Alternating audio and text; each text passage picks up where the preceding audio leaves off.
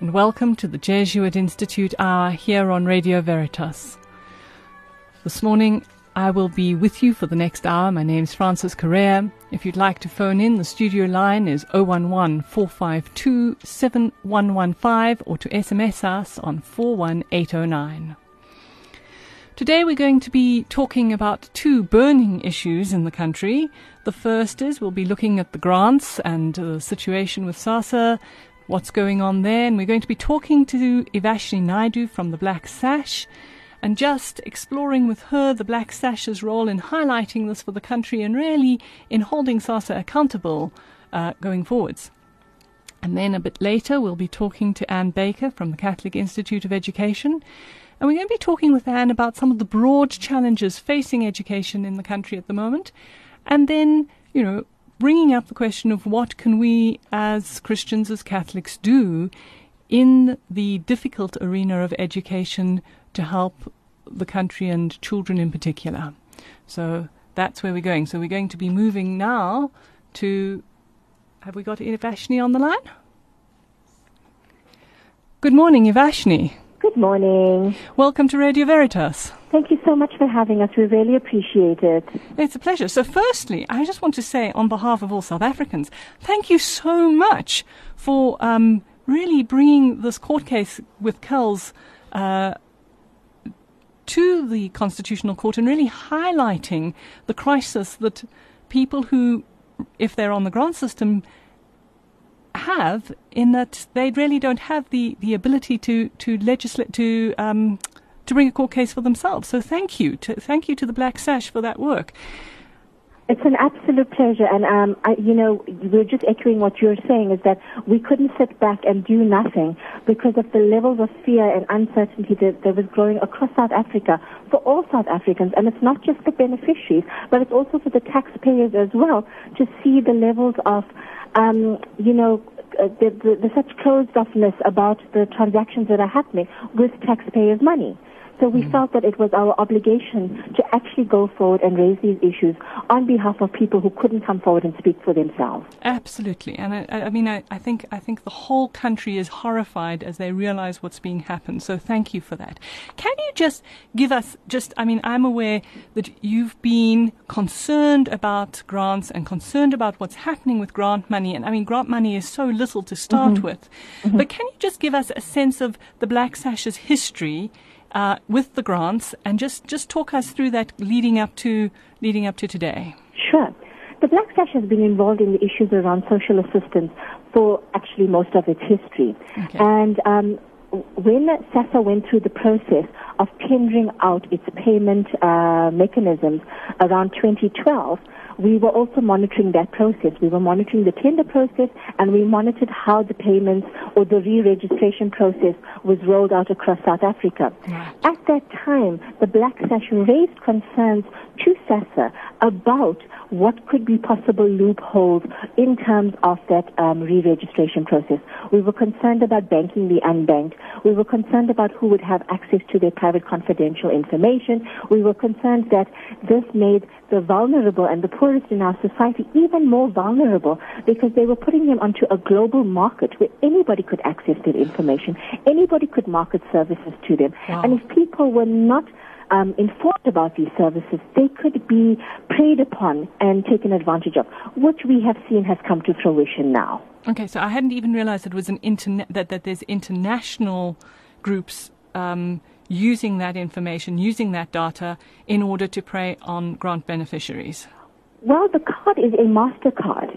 If you've seen the SASSA card and what it looks like, it has a MasterCard sign on it, which means that it can be used anywhere in the world, which means that it leaves it vulnerable and open to being targeted by anybody that has access to that kind of information. Right. So it makes it extremely vulnerable, especially to people who... And especially if you are financially illiterate about these issues. Also, if you are illiterate about how all of your details are linked to each other and can be marketed to you, it makes you even more vulnerable to be preyed upon.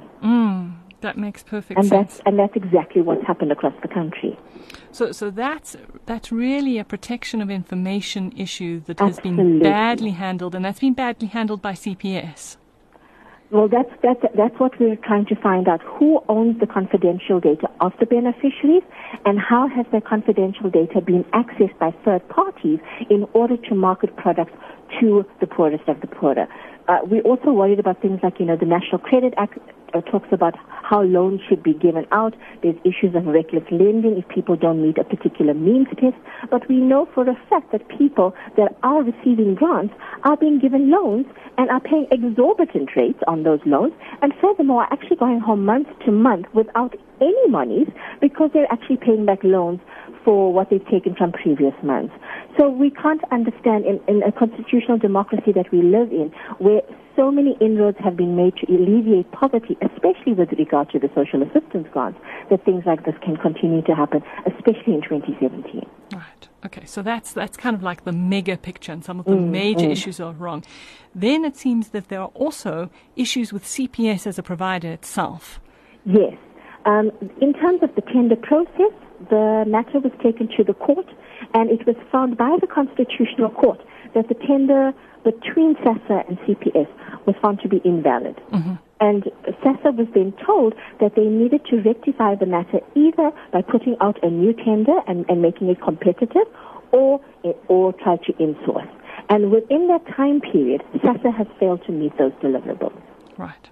And so now they're saying, we've got a crisis, we have to just extend it. And what's very disturbing, it seems to me, is that it seems as though the new contract with CPS and between CPS and SASSA has not been made public, that there's no transparency. When I try to find out about it, I can find no details on it. Mm-hmm.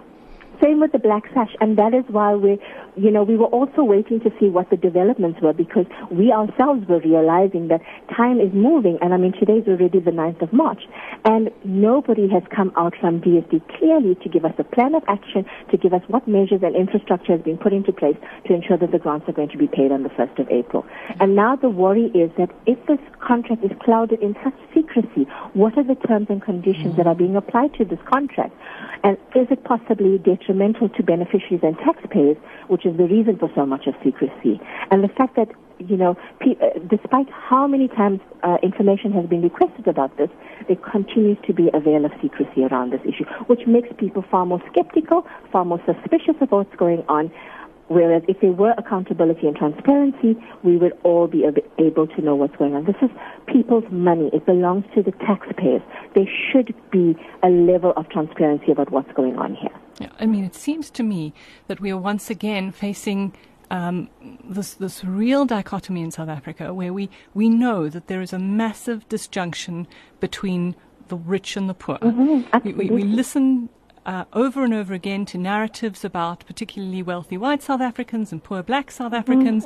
We're looking at an increase in taxes for the wealthy, which I completely approve of, but I disapprove of the mechanisms of state not being transparent, so that if the wealthy are being taxed more, we should be able to clearly see how that tax is being used in order to alleviate poverty. It should not be being lost into corrupt schemes.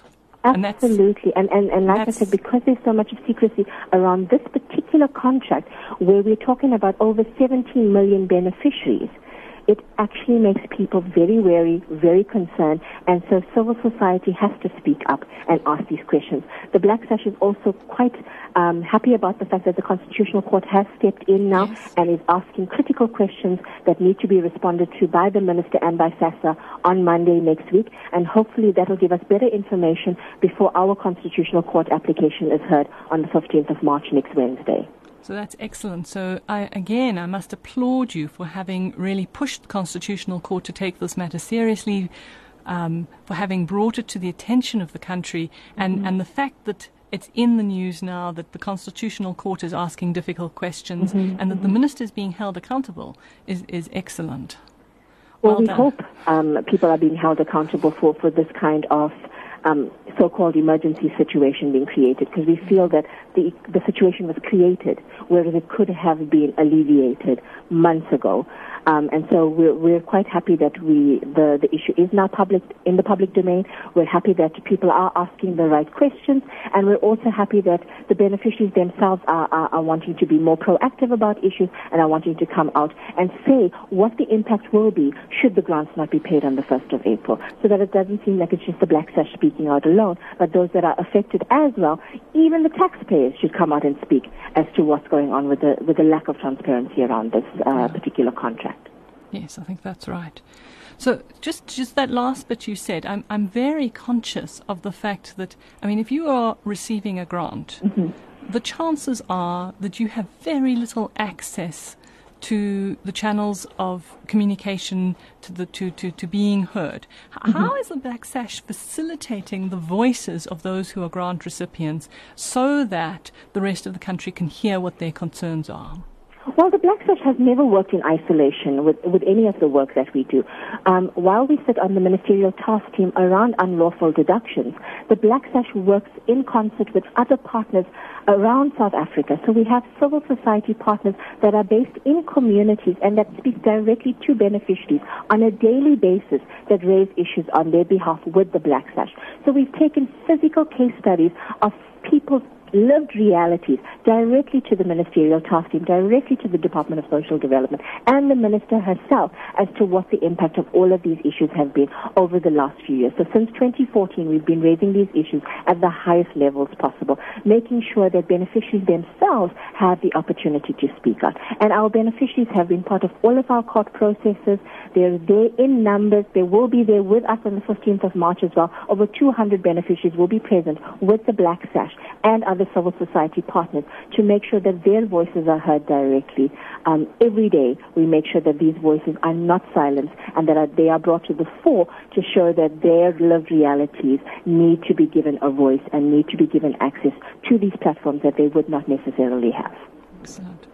So now we're a Catholic radio station, so we primarily are reaching a Catholic audience, and I'm aware that as a church we have a whole lot of projects that work at grassroots levels. I'm wondering, this is a moment perhaps for you to speak in particular to this particular audience. What would be the most helpful way in which our churches could help you in this movement? We would love for the churches to be involved. I mean, you have access to a congregation that we probably would not be able to tap into, and especially the numbers on a regular basis. If there are issues that your particular churches are facing in terms of either deductions, issues around access to these services, the Easy Pay Green Card that people are having challenges with, please contact the Black Sash offices in your areas, especially if you're spread across South Africa. We have Black Sash offices in 4 provinces, one in the Western Cape in Cape Town, one in the Eastern Cape in Port Elizabeth, and we have a satellite office in Grahamstown. I am the KwaZulu-Natal Regional Manager, and we're based in Durban, and we have an office in Gauteng in Johannesburg. So contact our offices. Let us know if you need support. We're willing to come in. We're willing to do rights education with your congregation and your beneficiaries. We're willing to help support the process, to educate the communities about what they should be aware of, what they should look out for, and how we can assist the process to take it forward. Okay, so there's a real need, I'm hearing as you're talking here, there's a real need for basic financial education, for basic thinking around how to use the grants in the most effective manner, and you're willing to come and do some of that basic education in church communities. That's brilliant. The other thought that occurs to me is for all of those who are priests who are listening today, it would be a good idea to talk about SASSA in the coming week's homily. So that would be lovely, and also to make beneficiaries aware that the Constitutional Court matter will be heard on the 15th of March. So beneficiaries should look out for that, to hear what the Constitutional Court has to say about this issue and how it will rule on the matter. Okay. So there's a real need for the church to just heighten awareness about what's happening and about the Constitutional Court. And create vigilance around the issue. Yeah. Okay. Well, thank you so much. This has been a very informative and helpful interview, and I hope to chat to you again someday. Wonderful. Thank you so much. And we're available even after the Constitutional Court matter to share what the outcome of that was as well. Excellent. Thank you. you very much. Okay. So that was Evashnee Naidoo. She's part of the Black Sash. She is, as she said, the regional director for KZN for the Black Sash. And the Black Sash has brought to the whole country's attention the crisis around SASSA. It's been in the news since then, but they with the Centre for Applied Legal Studies, have taken SASSA to the Constitutional Court, asking the Constitutional Court for oversight over SASSA. And I just want to read the 3 points before we move to a piece of music. I just want to read the 3 points that they're asking for, because I think it's worth hearing it again. For the Constitutional Court to have oversight over the proposed contract between SASSA and CPS for payment of social grants before it is a fait accompli. To ensure that grant beneficiaries continue to receive payments of grants from the 1st of April 2017, to protect the integrity of the grant system and to protect grant beneficiaries from harmful practices by, amongst others, CPS, who is the service provider. So I think as all South Africans, whether we receive a grant, whether we are taxpayers, we all need to see that this is actually our money, and we need to take responsibility for this and to hold SASSA accountable. We're going to move now to a piece of music.